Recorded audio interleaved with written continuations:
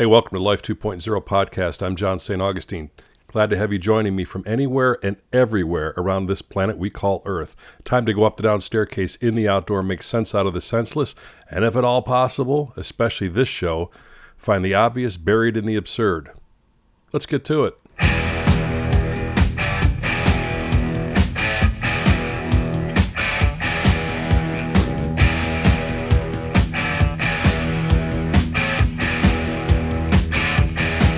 Welcome back to the podcast. Glad to have you with me again. Took last week off for a couple of reasons. I've always maintained that the very last thing I'm going to do, because I've been on radio for so many years and had to get on the air every day. You know, when you're doing a regular air shift like noon to 3 or 3 to 7 or 9 a.m. to noon or whatever it is, you know, you got to fill airtime. And it becomes an obligation that has great responsibility to it, in my opinion. I also vowed when I got into this podcasting stuff that I would just not turn the microphone on because it was an obligation. I want to be able to do something that has some value, even if I, cut a few corners here and there and take a day off. So that was the first part of it, because I, quite frankly, didn't have anything to say. And the second part, which is odd for me, quite frankly, but the second part was I was still not 100% from the COVID bout last time around. Physically, I feel much better. My voice obviously sounds a lot better. Energetically, I'm just still kind of sliding a little bit, just not quite myself. This is actually the first day in a long time I woke up where something didn't hurt. And so that's all good. One of the offshoots has been, for the last month, I guess it's been, that coffee has been like a thing I kind of don't want to drink, even though I've been drinking it for 30 plus years. However, this morning, I ground some beans. We're going to see how that goes. As if I need a little caffeine help, we'll see. This episode is different than most of the things that I talk about, whether I'm doing an interview or finding something in the headlines turn into a lifeline or trying to make some keen observations on life or whatever it may be. This particular episode is important to me on a lot of levels. And it is a unique experience that I had around a certain event that happens to be having a tragic anniversary tomorrow. This is a Saturday show. Tomorrow, July 24th, is the 107th anniversary of the sinking of the Eastland in the Chicago River. And the Eastland was one of the really cool ships on the Great Lakes. There were 5 of them owned by this company. And 107 years ago, it went down. And what followed in my life from people I don't have any relationship to, it would seem, in a lineage way, somehow came through in a way about 12 years ago that was one of those, how in the world does this happen to me kind of thing. So first, let me just say this before I get into the Eastland details, which kind of sets this up. When I was 19 years old, I was working part-time at a drugstore. And the reason I was working part-time at a drugstore is because I had to work my football scholarship off a little because I didn't study the first year. Go figure. And so I took this part-time job and I was doing my thing. And it was on a Friday night in January of 1978 when I got electrocuted. No way around it. There's this big baling machine where you throw boxes in and smashes them and you put them out in the parking lot. The baling machine had a wiring problem that they told us about. The stock boys who did all the heavy lifting. And in order to make the machine work, you had to open up the fuse box and press a button inside instead of the extension button, which is on the outside. And I have no idea what the hell I pushed, but it wasn't a good thing. And so I got zapped pretty bad. My heart stopped. I was basically done. From what I recall, which isn't much of that exact moment, the things that saved me is that I had rubber-soled shoes on. I was standing on concrete. My left hand had somehow grabbed behind me this wall that I was in, like a wood wall that they had put up, a little barrier, and I grabbed that. But my forehead hit the machine and put a pretty good dent in it and a pretty good burn right in the middle of my forehead. And much of my right hand exploded, basically, and ended up on the wall and other parts unknown. And somehow I was on there for, between like 8 to 12 seconds. It's a long time. It's a frickin' eternity to be in that circuitry. And I was able to unconsciously, I guess on some level, pull myself off, and then that was it.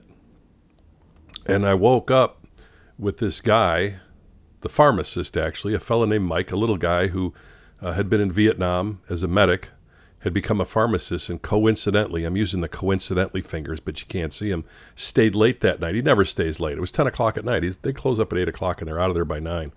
But he stayed late that night, and I'm glad he did, because he revived me. He got my heart going again and brought me back, and they had called the fire department, and I'll never forget it. It was truck number 32 was driving right by the drugstore when they got the call, so they came in and got me, and it hauled me off to the hospital. And what followed was a major interruption in my plan. I was 19 years old. I was, as the best shape I would ever be in. I was playing football, going to college, had a pretty girlfriend, had some money in the bank, had a car, all the things you're doing when you're 19 years old. And that all shifted in moments. It's one of the reasons I wrote the book called Every Moment Matters, because I get that. That's the first time I checked out. The second time was in 1986 when I was hit by a drunk driver broadside, and that was the second time. But that's for another show. What I'm getting at here is this: I'm convinced beyond any shadow of a doubt, and nobody could convince me otherwise, that something happened to me that night in a rewiring sense. And I can't fully explain it. I can just kind of see the edges of it. And you talk to people or research people who've been struck by lightning or had severe electrical injury, something happens to them. And for me, it was like this experience of like a heightened sense of awareness of everything. And maybe it was just adrenaline kicking in. I can't really tell you, but what the following weeks were pretty difficult. The doctors wanted to remove 3 of my fingers. My dad talked him out of it. Dealing with third-degree burns and electrical burns, and my heart was racing all over the place, and so it was a mess. And interestingly enough, one of the greatest lessons in my life lessons basically, came from a nurse who, amazingly enough, was a football manager the year before when I was in high school, or 2 years before, I should say. She was a year older than me, and she worked at the hospital. And either she knew I was there or just happened to walk past the room and see me there, but she came in, name's Lori, and we, what happened? And we're going through this whole thing, and I'm recounting what happened. And by that time, I'd been in there probably about 4 or 5 days. And what would happen with the electrical burns is, so they don't get any infection, is you have to scrub them and clean them up. And when a pretty nurse comes in and does all that, sure, go for it. It hurt like hell, but let them do it. And after a while, in order for you have to do this at some point. Well, I didn't want to do it, quite frankly, because that means I had to look at my hand, and I really did not want to get into all that. There was an actual hole where my thumbnail used to be in my right hand, right through, like somebody shot a laser through it. 3rd-degree burns on my fingers. They had fused together at one point. The bones were charred. It was pretty nasty shit. And she came in and we talked a little bit. She put her hand on my shoulder and she said, "John, the only way you're going to really begin to heal is if you take ownership of the pain." And then she walked out the door. And to this day, that has applied in so many areas of my life. When there's something going on, when there's a storm in my life, until I take ownership of it, it just stays there and stays there and stays there. So it was a great lesson in the midst of a very difficult time. But this rewiring thing to me was profound. And a month later, I was at home and I got this pins and needles feeling over my body on a Friday night. And I turned to look at the clock and it was 10 o'clock at night. Just it had been a month earlier to the day and to the time. And it was just this weird feeling, and it's never left me. It comes and goes. Sometimes it hibernates, I call it. Sometimes it comes out full force. And it just is almost like that stuff happens that I don't know why it happens, and I don't always like when it happens. But there's just this extra gear that kicks in. There's some sort of sensory thing that happens. And it's always been that way ever since I was 19. I wrote this extensively in my book, Phenomenon, which came out a couple years ago. And that was my nudge to take all of these, most of these, not all of them, but most of these unbelievable to most people experiences that I've had,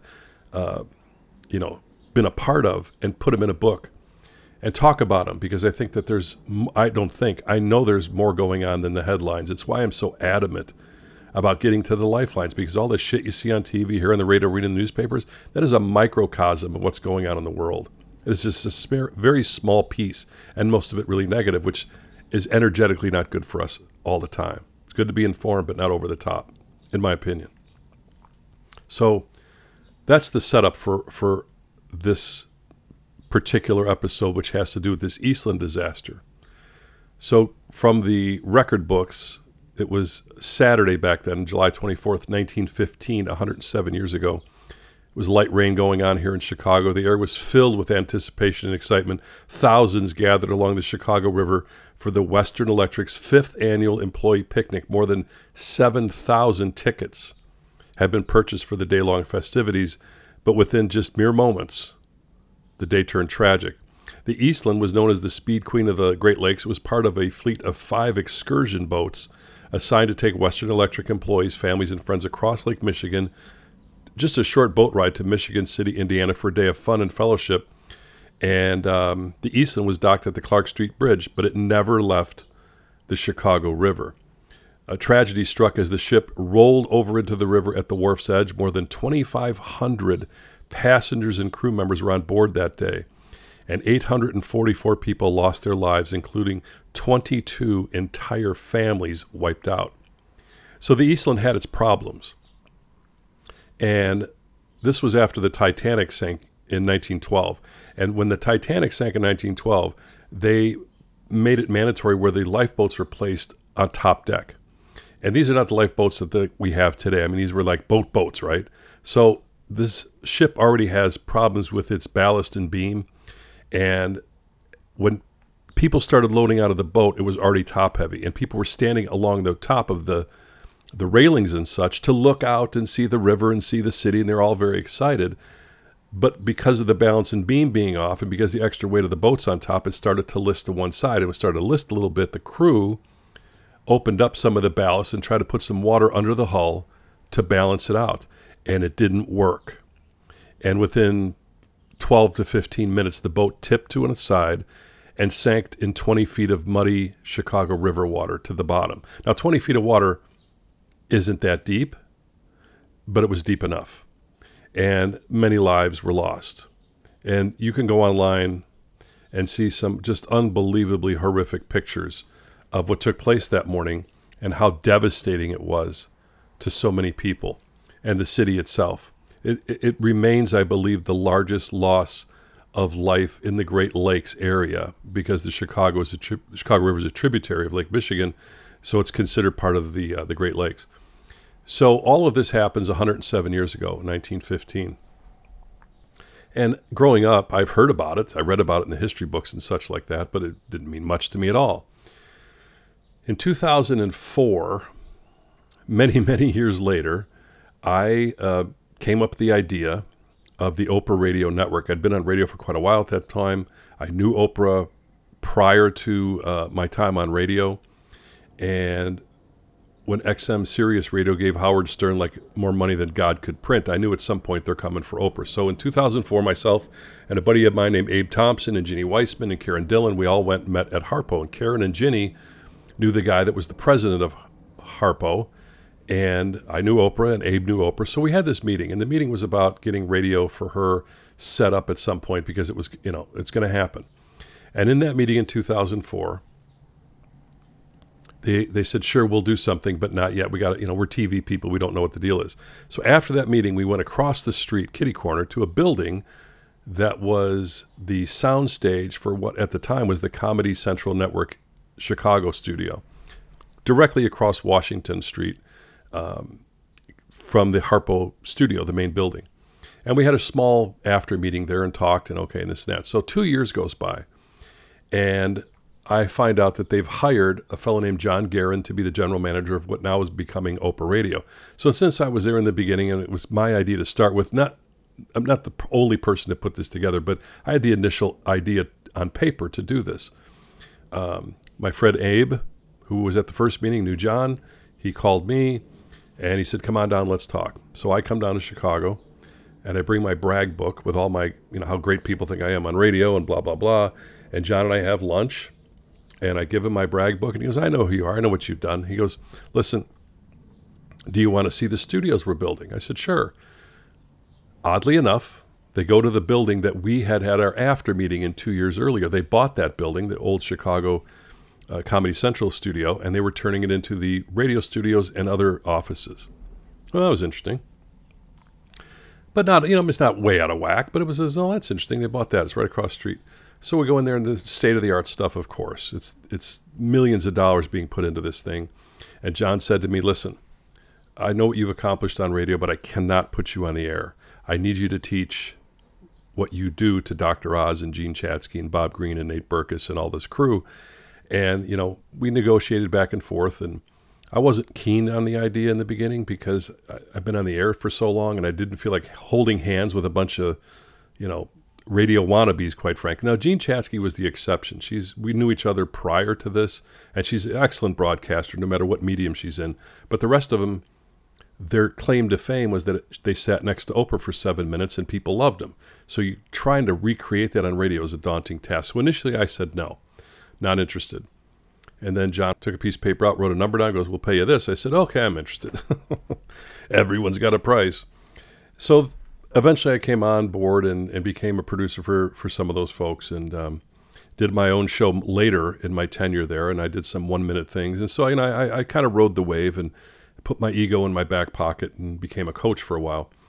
But I got to tell you, there's a setup in everything we do. At least I feel that way. I think somewhere in all the travels that in our lives, there's a setup that's trying to teach us something or open us to something. And if we pay attention to it, we might come across it. We're good. Otherwise, it's like, well, why am I doing this? And what am I doing here? And those are good questions. Sometimes the answers come in the strangest of ways. So this would have been 2008. And I had a friend of mine, the late, great Richard Crowe, who was the first, quote, ghost hunter in America. He was an amazing guy, a theologian. He ran the haunted Chicago tours here in the city, and really well-read, well-rounded guy. And, of course, everybody in the media knew him because of his tours and his background in Chicago. According to Richard and many others, it's got its places where there's some strange activity going on. So when it was time to do a Halloween show, he was the guy that we brought on. So Gene Chatsky's in New York, piped in, and Richard didn't come to the studio. He did it from his home office, so he's on our phone line in, and we're in this little edit suite. There's like 4 of them. So we're in edit 1. It holds maybe 5 people. And this is specifically built for these. These are remote interviews we're doing, and this is why we're built for that. So you can record everything in there, and then everybody bugs out, and the editor can sit and clean it up. So we're doing this show with Richard. And Gene's in New York, and Richard's here in Chicago, as I mentioned. And he's talking about all the different things that have gone on, Al Capone and St. Valentine's Day Massacre and Clarence Darrow seen levitating across the Lincoln Park Lagoon. Most of this shit, quite frankly, I don't either care about nor do I believe. So he starts going on and on about Harpo, the main studio across the street, at one time was the mortuary for most, if not all, of the victims of the Eastland disaster. And I think I'd probably heard that in the past, but it didn't stay in my brain. And he's going on about that. And I'm like, well, that's okay. That's across the street. Nothing happens here. This is away from that. So Jean's doing her thing from her end, and Richard's doing his thing, and they talk about all this stuff, and we're having fun with it. And we finally say, thanks, that's, we're done with the show, and that's it. We're going to take a break because we're going to take another show. And we let Richard go, and Jean's taking a break in New York, and there's myself, my editor, Katie, our engineer, Matt, Sparky, and my legal person, Teresa, and myself. And we're sitting in here, and the door's closed. It's small. And we had a little back and forth talk, and all of a sudden, swear to Christ, through one of the speakers off to the side that's sitting on the shelf, this voice comes through. Now, in my mind, it was almost a female voice, but everybody else heard it a little different according to their own ears, I guess. And the voice clearly said, Niels Petersen will not be forgotten. And I said, what? And we all heard it. And the voice said it again. Niels Petersen will not be forgotten. And I didn't even, we all heard it. This was not just me. Katie heard it, Teresa heard it, Matt heard it, and Gene heard it through the talkback that was open in New York. And then it was just like this energy, and then it was it. I mean, the hair on my neck went up. Hair on my arm's up right now. And now what? So I opened the door to let out whatever was in there, and just this rush of energy. And we all stood there dumbfounded. What the F was that? So we composed ourselves. We didn't tell anybody right away. We just all kind of looked at each other. And we resumed our second taping, and that was it. I get back to my office. I call Richard Crow, and I said, "You're not going to effing believe what happened here." And I told him the whole thing, and he thought it was the coolest thing in the world. "Well, if that happens again, call me. I'll come over." I don't want it to happen again, and I ain't calling you again. Not more than 5 minutes after I got off the phone, Matt comes walking into my office. He goes, "You're not going to believe this." And he has the manifest of the passengers from the Eastland that perished. And whose name's on there? Niels Petersen. So we all sat with that for a while and just kind of talked about it. Word leaked out a little bit. None of us, and myself included, wanted to go to edit one for a while. And whenever I found myself having to work a little late, look, I'm not scared of much. I mean, I don't think I do any open water diving with great white sharks with a cut in my leg, but it takes a lot to rattle me, and this rattled me. And I thought every time I worked late and I was the only one in there, I'm like, all the lights can stay on, because this was way over the top, even for some of the things that I'd experienced. So that was that, and I thought that was the end of it. And I started writing this book years later, almost 10 years later, Phenomenon, Sacred Moments, Messages, Memories, and Other Shit I Can't Explain, because that's one very profound experience I had. There's been many more. This one obviously falls in line with this tragic anniversary tomorrow, July 24th. And so I'm writing this story about what happened, and I reached back out. Now we're all in, to some degree in different places in our lives. Matt's working, Oprah Radio doesn't exist anymore. The building is, I don't know what's there now. So all that's gone.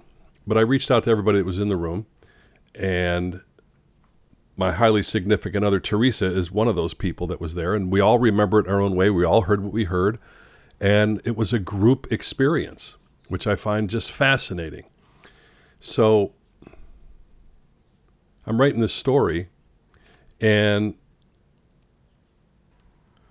doing some digging on Niels Petersen. And come to find out that Niels Petersen and his wife and his little son were on board the ship that day. His wife survived. Niels, who was 46, drowned, and his little son Royal, who was only 4, drowned with his father. His wife would go on to remarry. I think she moved to Cleveland or Cincinnati, somewhere in there, but she basically died of a broken heart when she was 32, 33 years old. And as I'm going through the archives and things like that, recounting this amazing experience and finding out more and more, I come to find out that Niels Petersen and his son are buried in some place called Glen Oaks Cemetery or Oak Ridge. They're kind of like a joined place. And I'm like, well, where's that at? I mean, maybe I should go check it out. Now, Dan, this is 10 years have gone on since the time of this experience to I'm writing this book and getting to this chapter. Where is this place? So I Google it.